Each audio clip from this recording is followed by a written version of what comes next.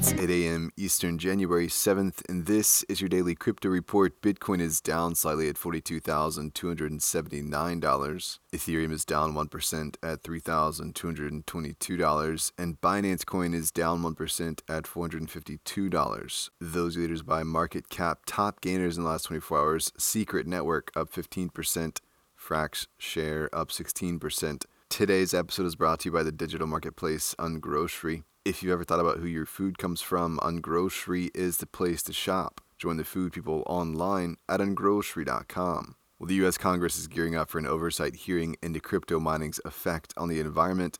The Oversight and Investigations Subcommittee of the House Energy and Commerce Committee is drawing up a list of witnesses that will be questioned about energy use and proof-of-work mining. Tennis Australia is bringing the Australian Open to Decentraland and releasing a collection of 6,000 NFTs as an extension of this year's tournament. The NFTs will feature every winning shot from the 600 matches played. The NFTs will be either paired with or feature a generative art tennis ball with a unique pattern. Decentraland fans will be able to compete for prizes. Samsung is bringing its flagship 837 store from Manhattan into Decentraland for a limited time.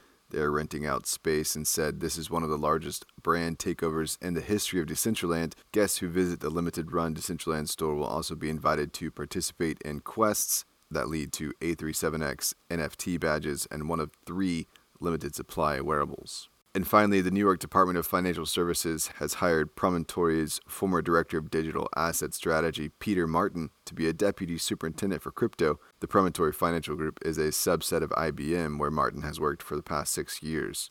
About the move, he said, "Crypto supervision should be a marathon, not a sprint, and I look forward to continue this effort in earnest."